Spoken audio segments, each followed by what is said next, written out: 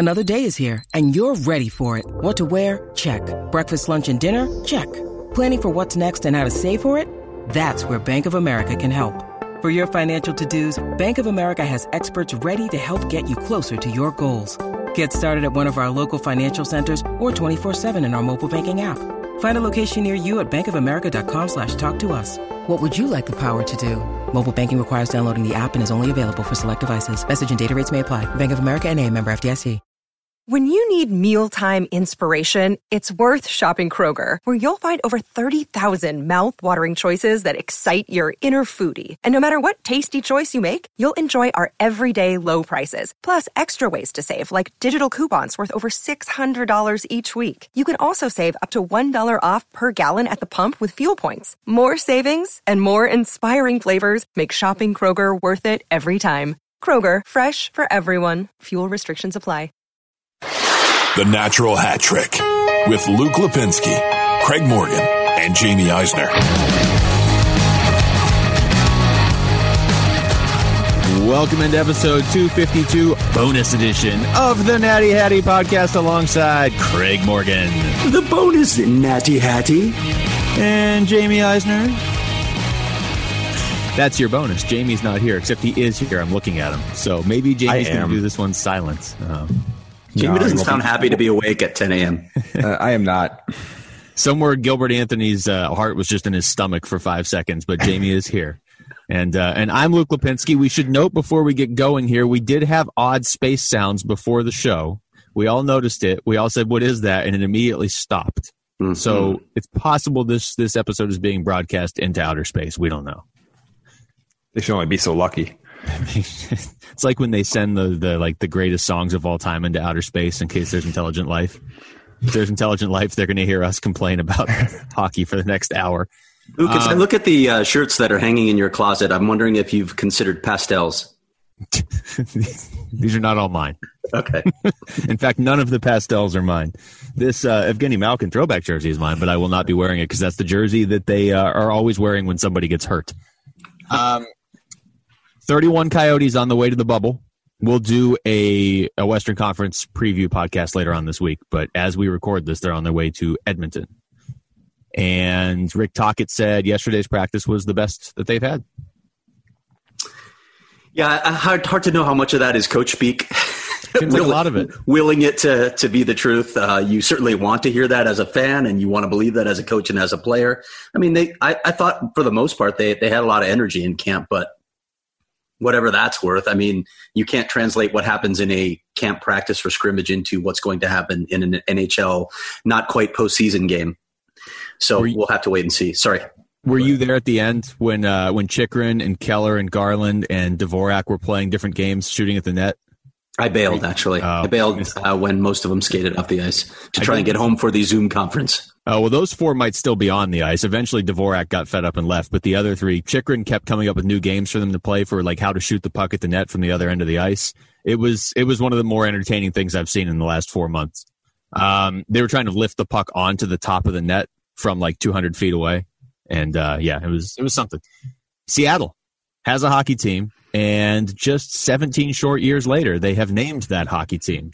What'd you guys think? I loved it, actually.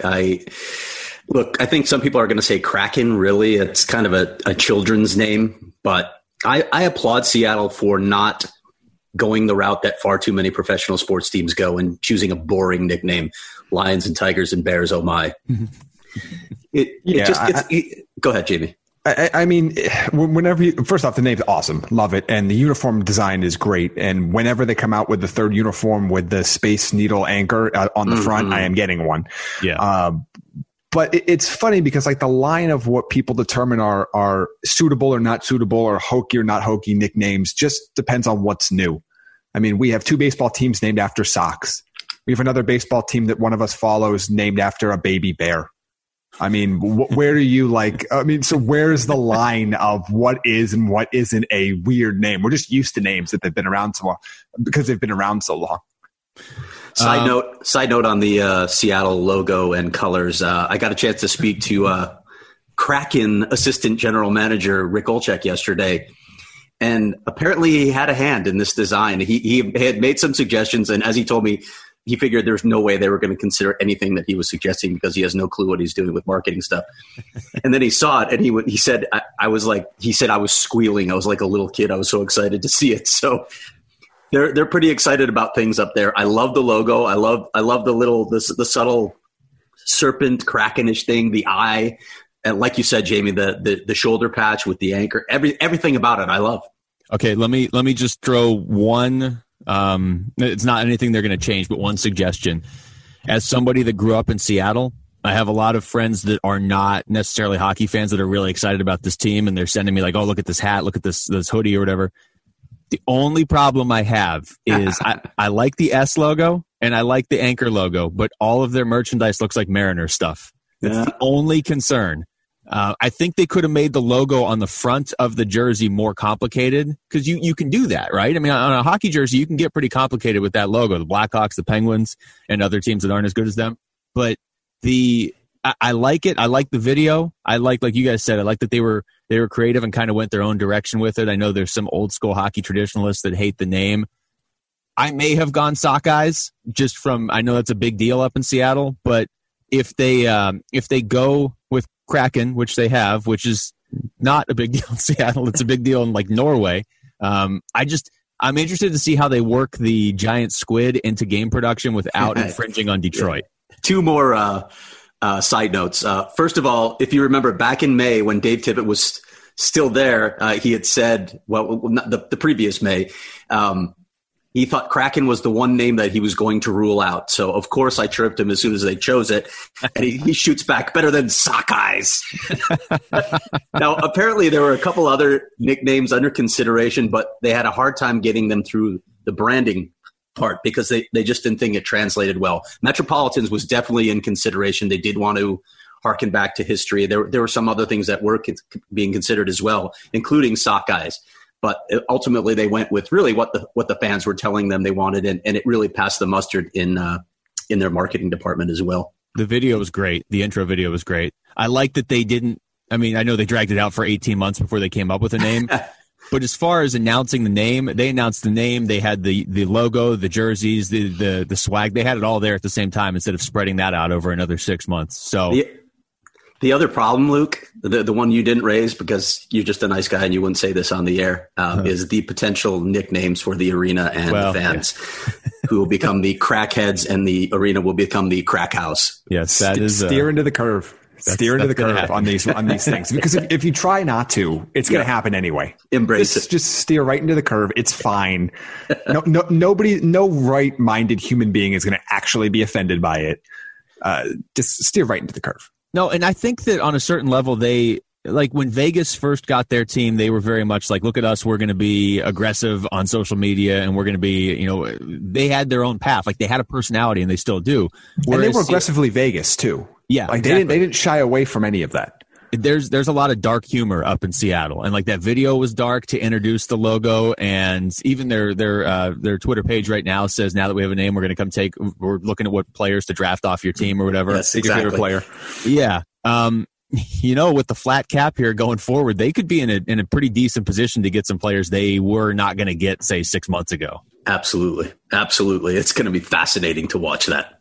I will throw out there, everybody should rate and review the show, and I haven't read this one, and Jamie just stopped reading them, but this is from Zacomo7.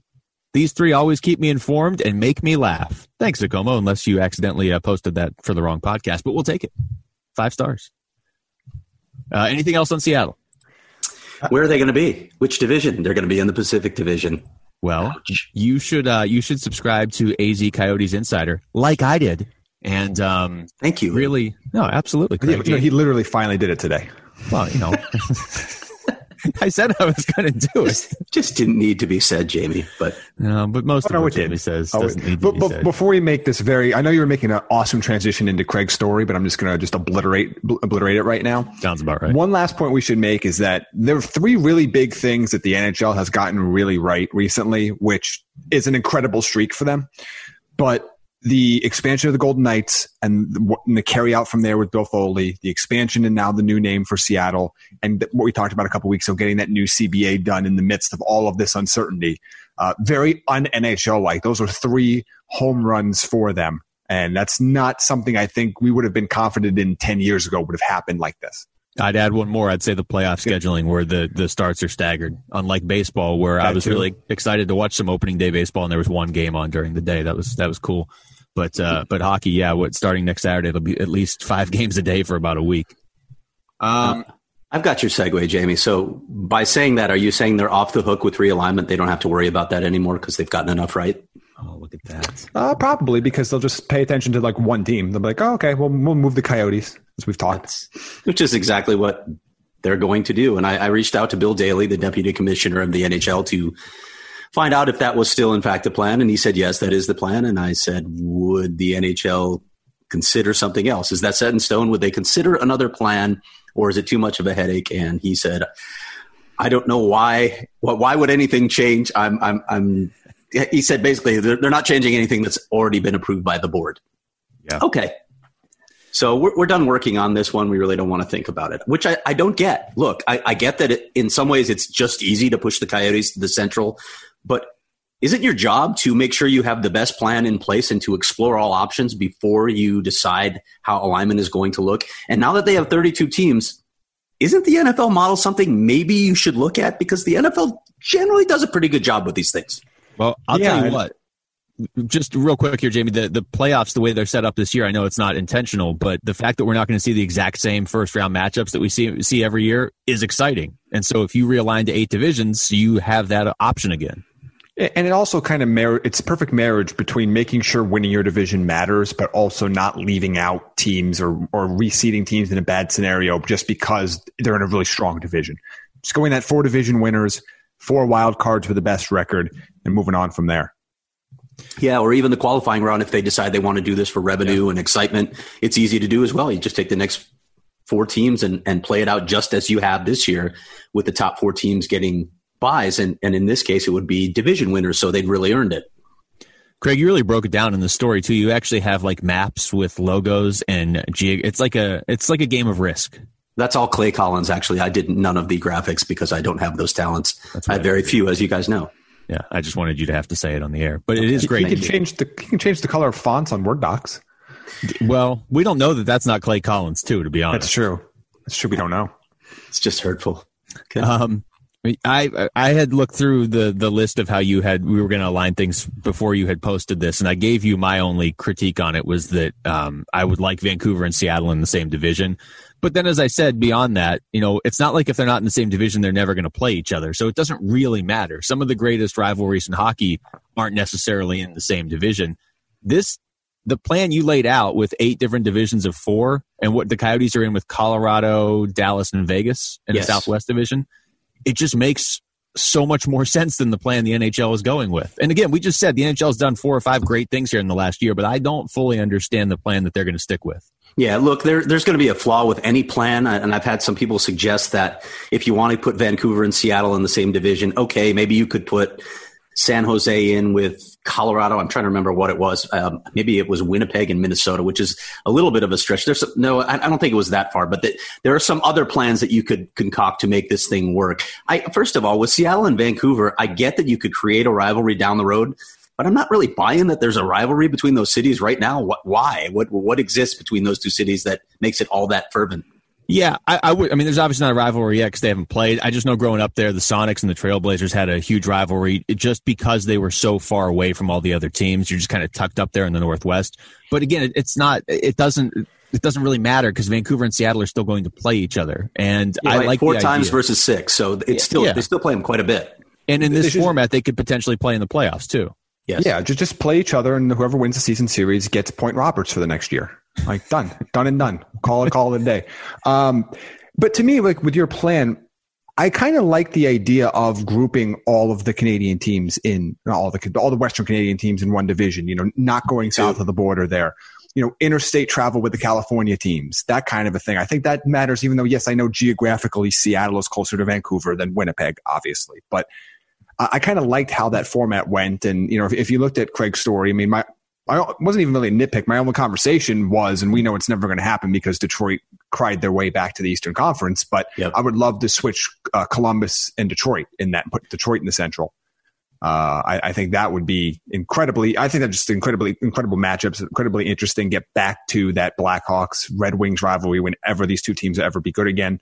All that fun stuff. But it's interesting because no matter how you break it down, there's always going to be like one semi-awkward team that would kind of fit better in another division, but you can't really place them anywhere else. Buffalo was kind of that team for me on Craig's list, where you kind of looked at where they were and you're like, they kind of fit in better with those Eastern Canadian teams, but you can't really put them there. And it kind of gets, there's always going to be, like Craig said, some team that gets left out, some sort of flaw. But to me, this is the current method, and just moving Arizona to the Central is just incredibly uncreative. Did you say you found the Buffalo Sabres on Craig's list? Because that's what I gathered out of everything you just said. This is where they belong. On those two topics, I think that I would love to see the Blackhawks-Red Wings rivalry renewed, but Detroit has made it very clear they want to be in the Eastern Conference, and with their sway at the league office, I don't see that changing. In terms of Buffalo, there were a lot of people that wanted to see Buffalo and Toronto in the same division, but I really wanted Boston in with Montreal because that's one of the remaining traditional rivalries that's left. So I kept Boston there. There's this weird amount of Bruins fans in Canada. Like there's just a very high. I think of all of the American teams in Eastern Canada, I imagine there are more Bruins fans than any of the other ones. I like the idea of Boston and Toronto in the same division. I get the Buffalo-Toronto thing since they share a baseball team now. But as far as Detroit, you guys are right. I mean, they cried their way in the Eastern Conference, and they're not going to move back. But that really hasn't worked out well for them at all. They've been terrible ever since they got over there.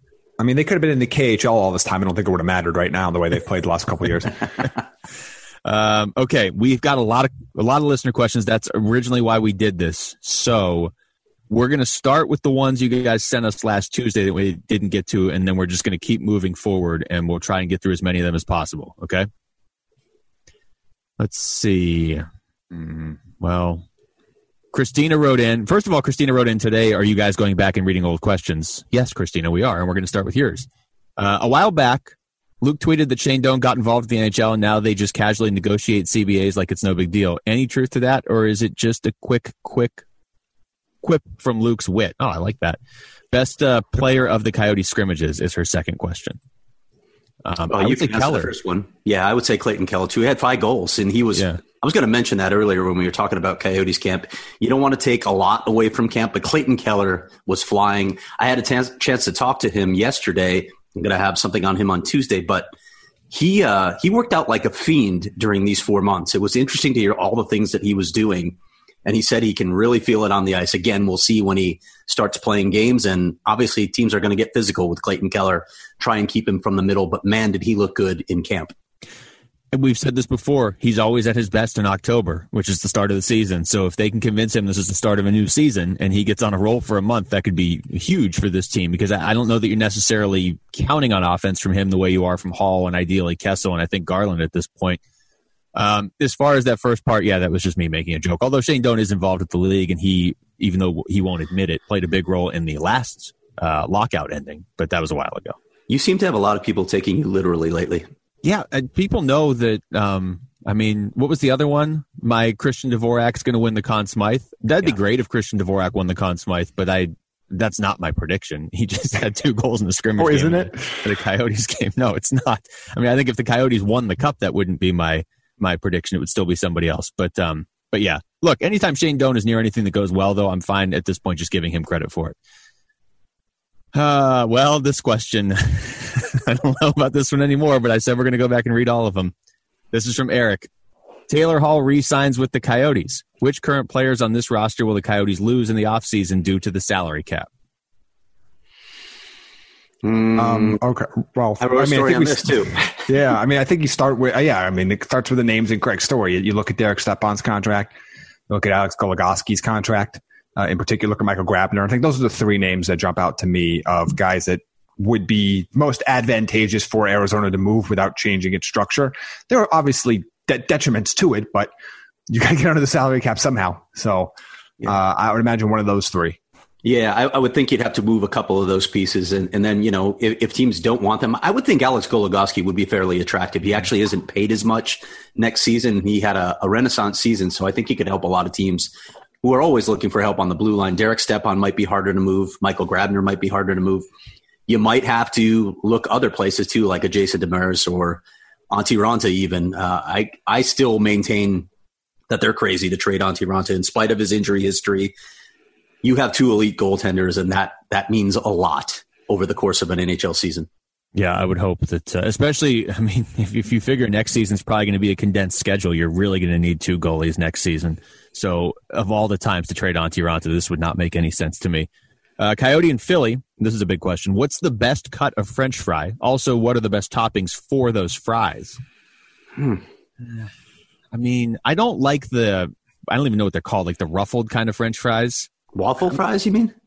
No, waffle fries are fine. But you know the French fries that, I don't know like what fast food place would have them, but like they're kind of wavy. Oh, yeah. Like the crinkle cut ones? Yeah. They always come out soggy. It doesn't work for me. To me, so much of it depends on the preparation of the fry itself. Absolutely. So, I mean, I'd probably be okay with most of them, but yeah, I'm not crazy about shoestring. Yeah, that's the one I eliminate right away. There's just, it's one, they're too easy to burn, and there's like less fry per capita. And like, I'm not about that. It's well put, Jamie. And also, I would say steak fries, when they're far too often under fried inside. So it's just this mush that you bite into. So somewhere in between those. Yeah, I would say know your skill level when cooking the fries, I guess. And if you're going to put like a lot, like truffle fries, those are pretty nice. If you're putting like some flavor into them, then they obviously need to be a bigger fry. Like the more flavor, you can't go shoestring. Flavor's great, but I don't want any toppings on it because it just it gets soggy very. Like I'm not a carne asada fries guy, just because it gets once the potatoes get soggy, it's worthless. If I have to eat it with a fork at that point, and just Yeah, the crisp is big in a French fry, and absolutely do not come at me with mayonnaise. That's disgusting. And you know somebody will, probably Matt Lehman. He's probably eating fries with mayonnaise, listening to this show, being like, what? He probably is, and he'll feel insulted and let us know that he's insulted by this. Well, he should. I don't know your guys' stance on this, but it sounds like we might all be on the same page. How do we feel about poutine? Yeah, not my deal. Nasty. Right, so we are united against poutine. That might be the first thing. Against poutine, against ketchup chips, Tim Hortons is overrated. All this stuff that that you can't say in Canada. It's overrated.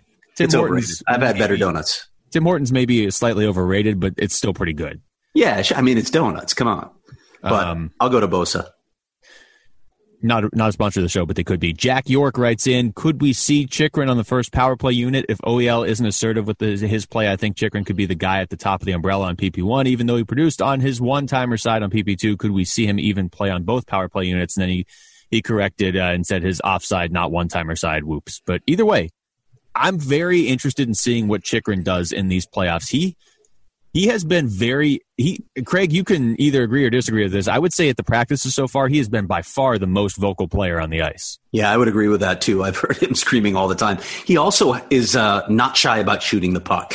And, you got to get it through. And that's the thing. Phil Housley told me actually that Oliver Ekman-Larsson, I believe, was the kind of the most successful guy at actually getting pucks through. But there are times where you want to get it through with pace. And I think there are times where Oliver defers too much to Phil Kessel or Taylor Hall. They want some guy to bomb it from the top and draw some of the attention away and create space for those guys on the flank. So if Oliver doesn't give them what they need early on the first power play, I wouldn't be surprised to see that happen, especially in a 5-game series where you can't wait to see if this is going to develop.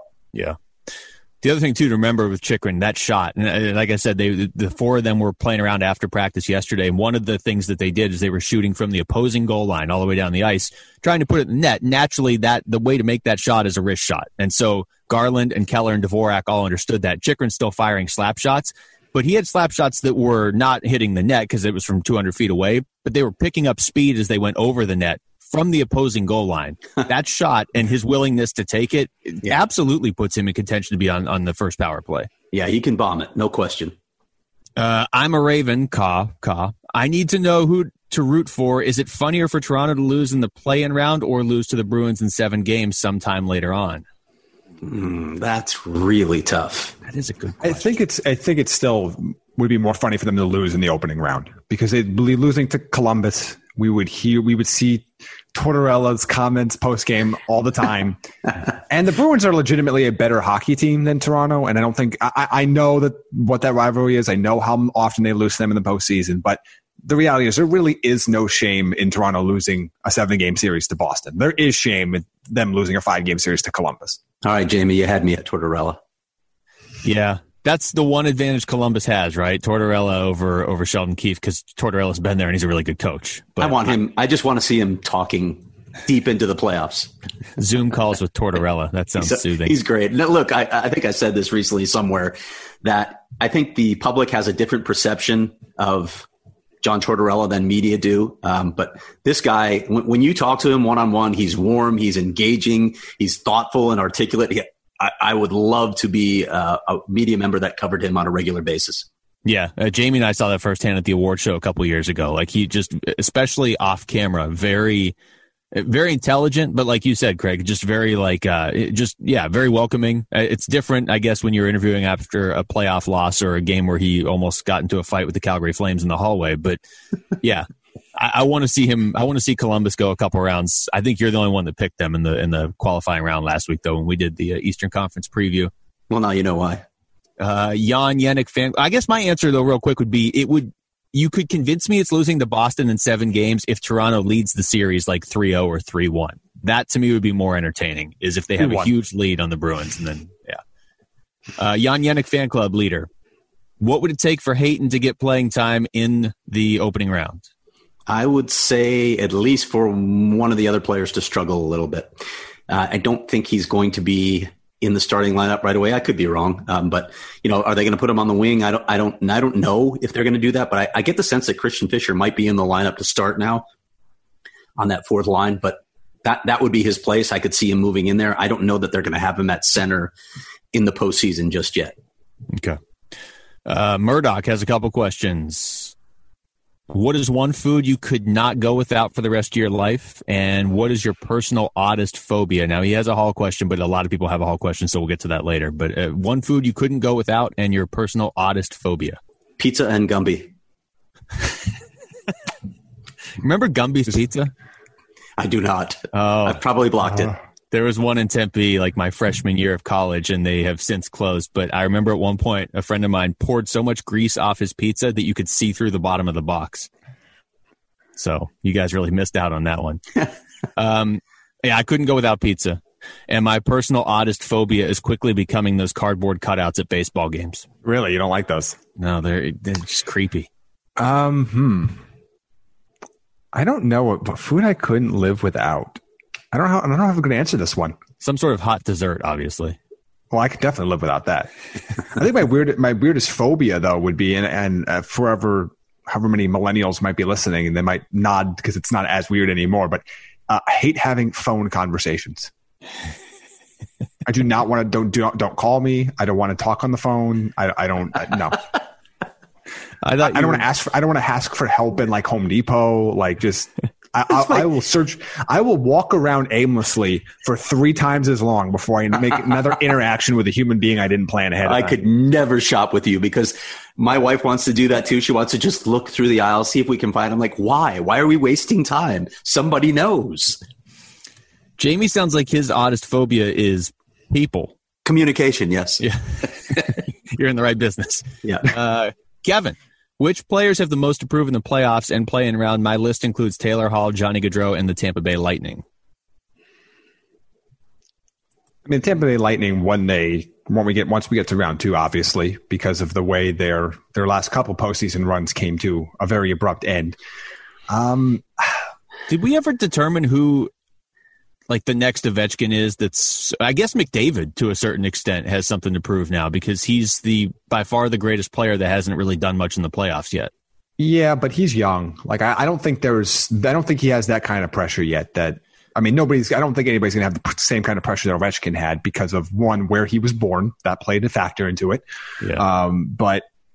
And how good those teams were. I don't know. Like, I don't know. Is there a team that, aside from Tampa Bay, that has, I mean, you can look at teams and go like, yeah, they're in their window. They need to win now, or guys are getting older. But I don't think they have any outside of like this player's legacy is on the line if they don't win this year or they bow out early. Yeah. There's not any of those guys. I'm just trying to figure out who the next guy that's going to feel pressure if he doesn't win a cup within the next couple of years. And I think, fair or not, that'll be McDavid. Yeah, I could see that. I'm trying to think, is there really anybody else? I mean, on that front?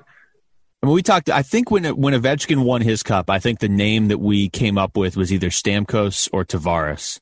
But Stamkos just can't seem to stay on the ice, so it's hard to blame him if Tampa Bay doesn't win, and that just ties into Tampa Bay needing to win.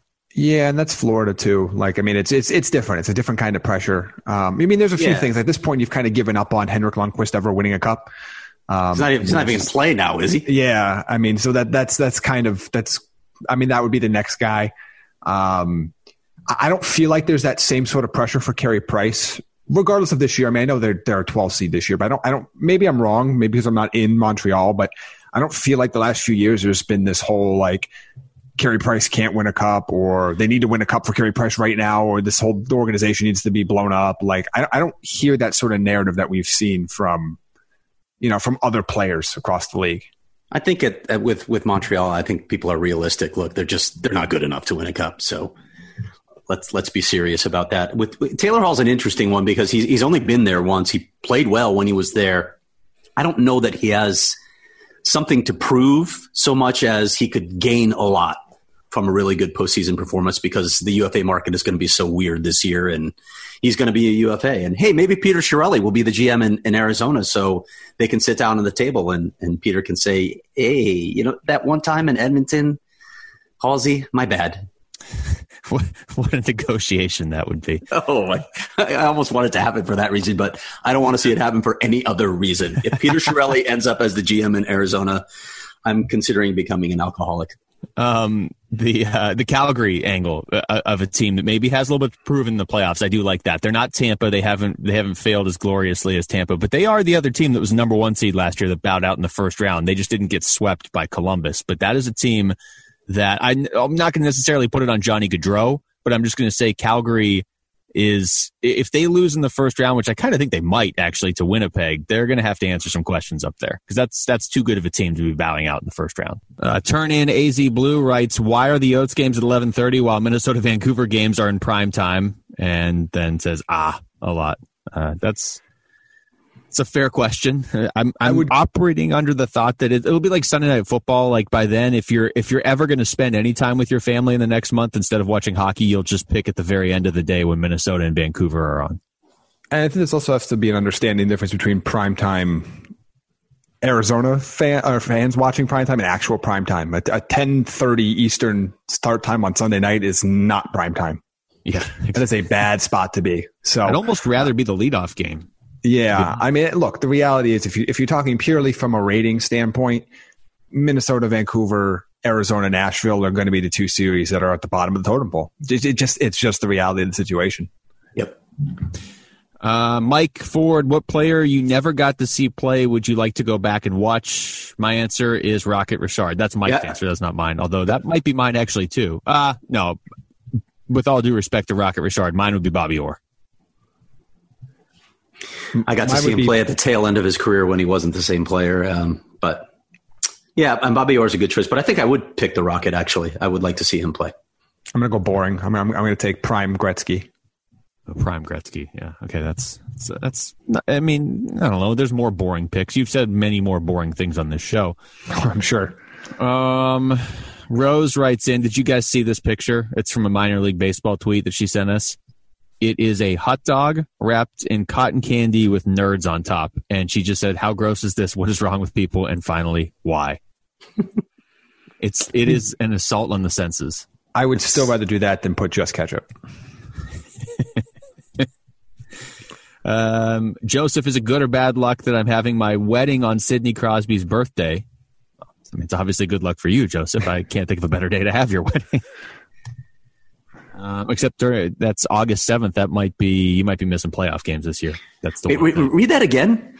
Read that again to me. I'm sorry. Also, wait. Before you do that, do you know about how Luke knows Sidney Crosby's birthday off the top of his head?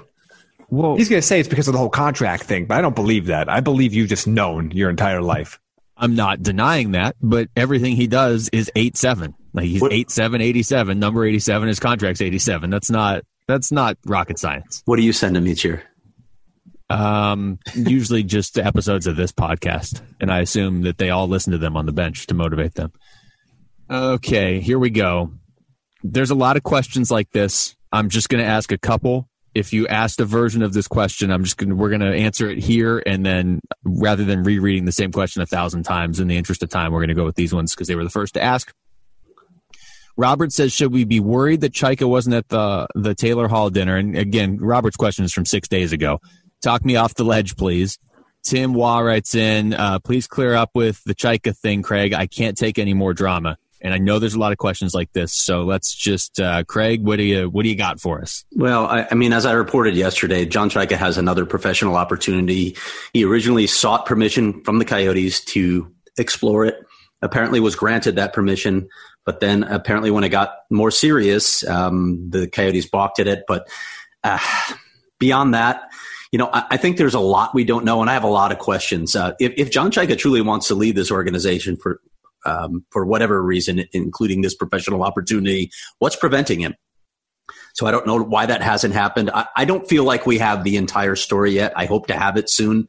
But, I think people have seen some of the things that have been reported already, that there was, in fact, that dinner meeting with Javier Gutierrez and Alex Morello Jr. and Taylor Hall. That looked weird to not have the GM there. The GM hasn't been around camp. I don't expect him to be in the Edmonton bubble. I'm not even sure that I expect this guy to be the GM of this team going forward. But I just think there's too much unanswered at this point to speculate. I'd really like to have a clear picture of what's happening before I intend to write something.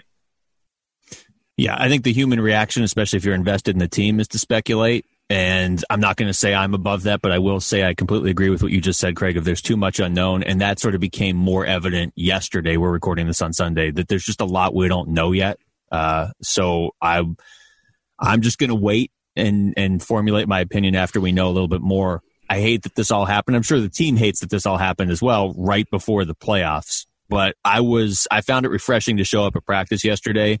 And, not like you expect any sort of controversy or rumors to affect the players on the ice, but it was a pretty lighthearted practice yesterday. You could have had that gloomy atmosphere, which you don't want right before you're going off into the playoffs. That wasn't the case at all. I think Rick Tocchet actually told the players yesterday, with all that's going on off the ice, hey, you need to zero in. We need to circle the wagons. We need to have an all-for-one mentality. And ironically, as he said, they had their best practice of camp. At least that's what he thought. It was like a bubble within a bubble. We've seen this before. 2012, 2011, 2010. But I think there's also something to say. It's the general manager. I mean, not that it's not a distraction, but it's not the head coach. Yeah. It's not a player. It's not something of that scenario. I mean, John, obviously it's a distraction. People are going to ask about it and it's getting talked about, but John Chaika's presence or non-presence has zero effect on how this team has the ability to play a hockey game. So, I mean, I think that's probably a little bit, not that you want to have any sort of distractions around it, but I think it's a little bit different where it's not like they're drawing up plays with John Chaika in the locker room and they're wondering how it doesn't really change their, between the lines type of play. It doesn't. Pocket. Yeah, it doesn't. At the same time, I mean, a lot of these guys have a relationship with John Chaika and they like the way that he operates. So, I mean, it's going to have some effect, but you're right. In terms of X's and O's, it shouldn't have any impact in that locker room. And I'm sure we'll have more to talk about here in future episodes. So we will we'll obviously keep you up to date on that and read Craig's stuff on AZ Coyotes Insider. Adam, who's your pick for Dark Horse play-in round Coyotes MVP? Well, I mean, what do you consider a dark horse? Is anybody that isn't Darcy Kemper? Because, like we talked about, Keller has looked really good. It's just practice. I don't know if those are dark horses, though. So I actually did a sort of a story on unexpected guys who could rise in this postseason. I don't know if it wasn't confined to that one round, but it could be. But I get the sense that the Coyotes, while they have immense respect for Nashville's blue line because skill-wise, it's incredible, at least the top three. That's a really good blue line, even though they've had some defections over the years. But I don't think that they're an overly aggressive blue line or physical blue line. So I think the Coyotes think there are opportunities to get to the net, to get inside. So we're probably talking about those guys who can get inside and score those garbage goals. So maybe it is someone like a Carl Soderberg or a Lawson Krause, or not so much a dark horse because of what he did in the regular season, but a Connor Garland because he is fearless when it comes to going to the net. Yeah, I would. My first thought was a guy like Krause. So we'll see. But I mean, I don't see Krause scoring like 5 goals in the first round series if that's what you're looking for. But one of my main levels of interest with this opening round, and it's not just confined to the Coyotes series, is the fact that we are going to see, in a best of 5, we're going to see some guys that are third liners or fourth liners on teams swing these series. And you always, I mean, I guess that's always possible to a certain extent in the playoffs, but a best of 5, you have one guy that has 2 really good games, which is especially possible after everybody's had 4 months off and most people probably aren't going to be on the same page. We're going to see some unlikely heroes in this year's playoffs, especially the first 2 rounds. One guy I'm keeping a close eye on is a guy we already talked about earlier, might be a cap casualty, and that's Derek Stepan. He has an immense amount of playoff experience. He's got 35 points in his last 60 playoff games. He scored some big goals in his career. I think that could be a very interesting one, particularly on a younger team. And again, if you're looking at guys that don't have a ton of experience outside of the obvious names like Phil Kessel. But for Dark Horse, I think Derek Stepan, because we have seen at times where he's just been like just a little, just ever so slightly off, and he's got all that experience. And obviously, any sort of pressure is not going to get to him. He's played in much bigger games than anything we're going to see in the play-in round. Yeah, for what it's worth, too, Stepan also had a very good camp. That line was nails in the scrimmages, so that's a good sign. Another one from Adam. I was recently listening to some old episodes from right before the lockdown. I like your attitude there, Adam. You should always be listening to the show, even if we're not putting out new ones. And you guys were reiterating that the Coyotes have invested a lot in wing, but not as much in top centers. If they can't bring in a number 1 center already at the cap ceiling, is signing Hall long-term their best use of cap space? I mean, if there was an option out there to bring in a number 1 center, then we could have this conversation and say, okay, maybe a guy that's not quite as good as Hall, but plays center is worth using the money on instead. But there isn't. You're not going to be able to go out and sign a number 1 center, I don't think, unless you make some crazy trade. So I would still be trying to sign Hall if I could. Yeah, I agree with that, because otherwise you get into kind of this like circular argument where it's like, let's just go cross sport, for example. I haven't made a cross sport reference yet today, I don't think.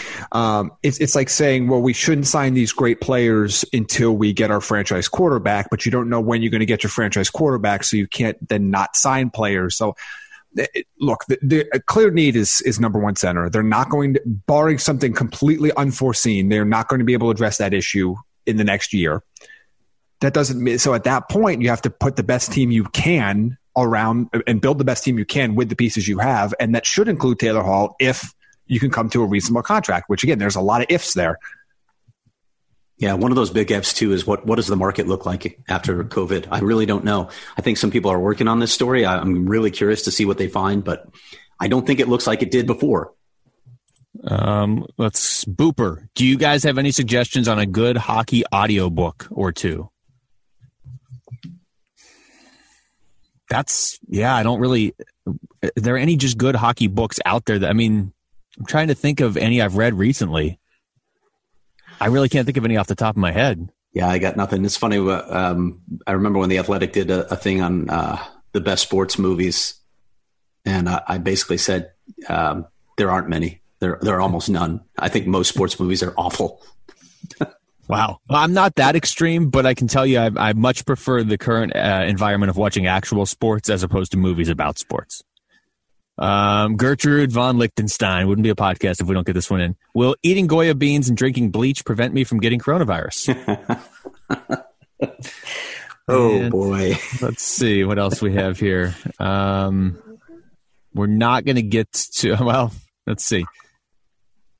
Tyler, this is a good Jamie question. You're stuck with only one streaming service forever, but you get all tiers unlocked. Which service do you choose? Also, wish me luck going into basic training next week. Good luck, Tyler. Yes, good luck with that. Good luck. I don't know if I'm qualified to answer this. I don't watch much TV. Oh, well, if you're not qualified to answer this, what are you qualified to answer? You tell me. I don't know. Huh. I don't even know why I'm still on the show. Watching TV feel too much like interaction with other human beings to you? He watches, but not with the vision turned on. I only watch like those animal shows on Netflix. Here's one Jamie can answer. It's from our good friend Carl Putnam. Can we assume Jamie will be doing a Zoom room for all Avs playoff games? No. That's a shame. All right. Well, we tried. We didn't get to every question. We'll try and work more of them in, certainly, when we do the Western Conference playoff preview, or Western Conference qualifying round preview, which we'll do later on this week. Coyotes' first preseason or exhibition or whatever we're calling a game, only one, is on Thursday. They play a week from today. When does the other exhibition games start on Tuesday, don't they? Like, there's hockey in 2 days. Yes. I didn't say that confidently, but yeah, I think that's right. Okay. It's exhibition, so sorry. Yeah, I hear what you're saying, except I'll definitely be watching every second of it. Well, I'll watch the Coyotes exhibition game, but I still, you just can't sell me on exhibition hockey. Yeah. What about exhibition Minnesota Wild hockey? After boy, that's a different story. Okay. That'll have Zoom meetings for. It'll just be a blank screen. All right. For Craig Morgan and Jamie Eisner, I'm Luke Lipinski. Thanks for listening to the Natural Hat Trick Podcast. The ghost of Chiarelli haunts me.